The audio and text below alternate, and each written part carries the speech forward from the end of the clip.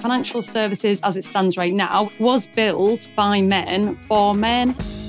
Welcome to the She-Wolf Investor, a new podcast from Female Folio. I'm your host, Claire Barker, co-founder of Female Folio, and every 2 weeks I'm joined by industry experts to bring you refreshing, female-fronted conversations on all things to do with your personal finances, savings and investments.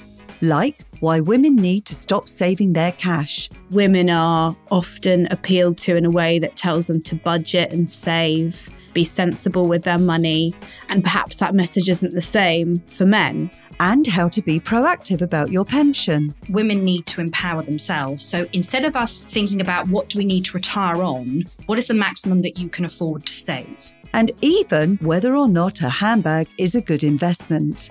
A lot of traditional investment areas have been very male orientated because there's a secondary watch market. There's a secondary wine market. Now, wine is far more perishable than a handbag.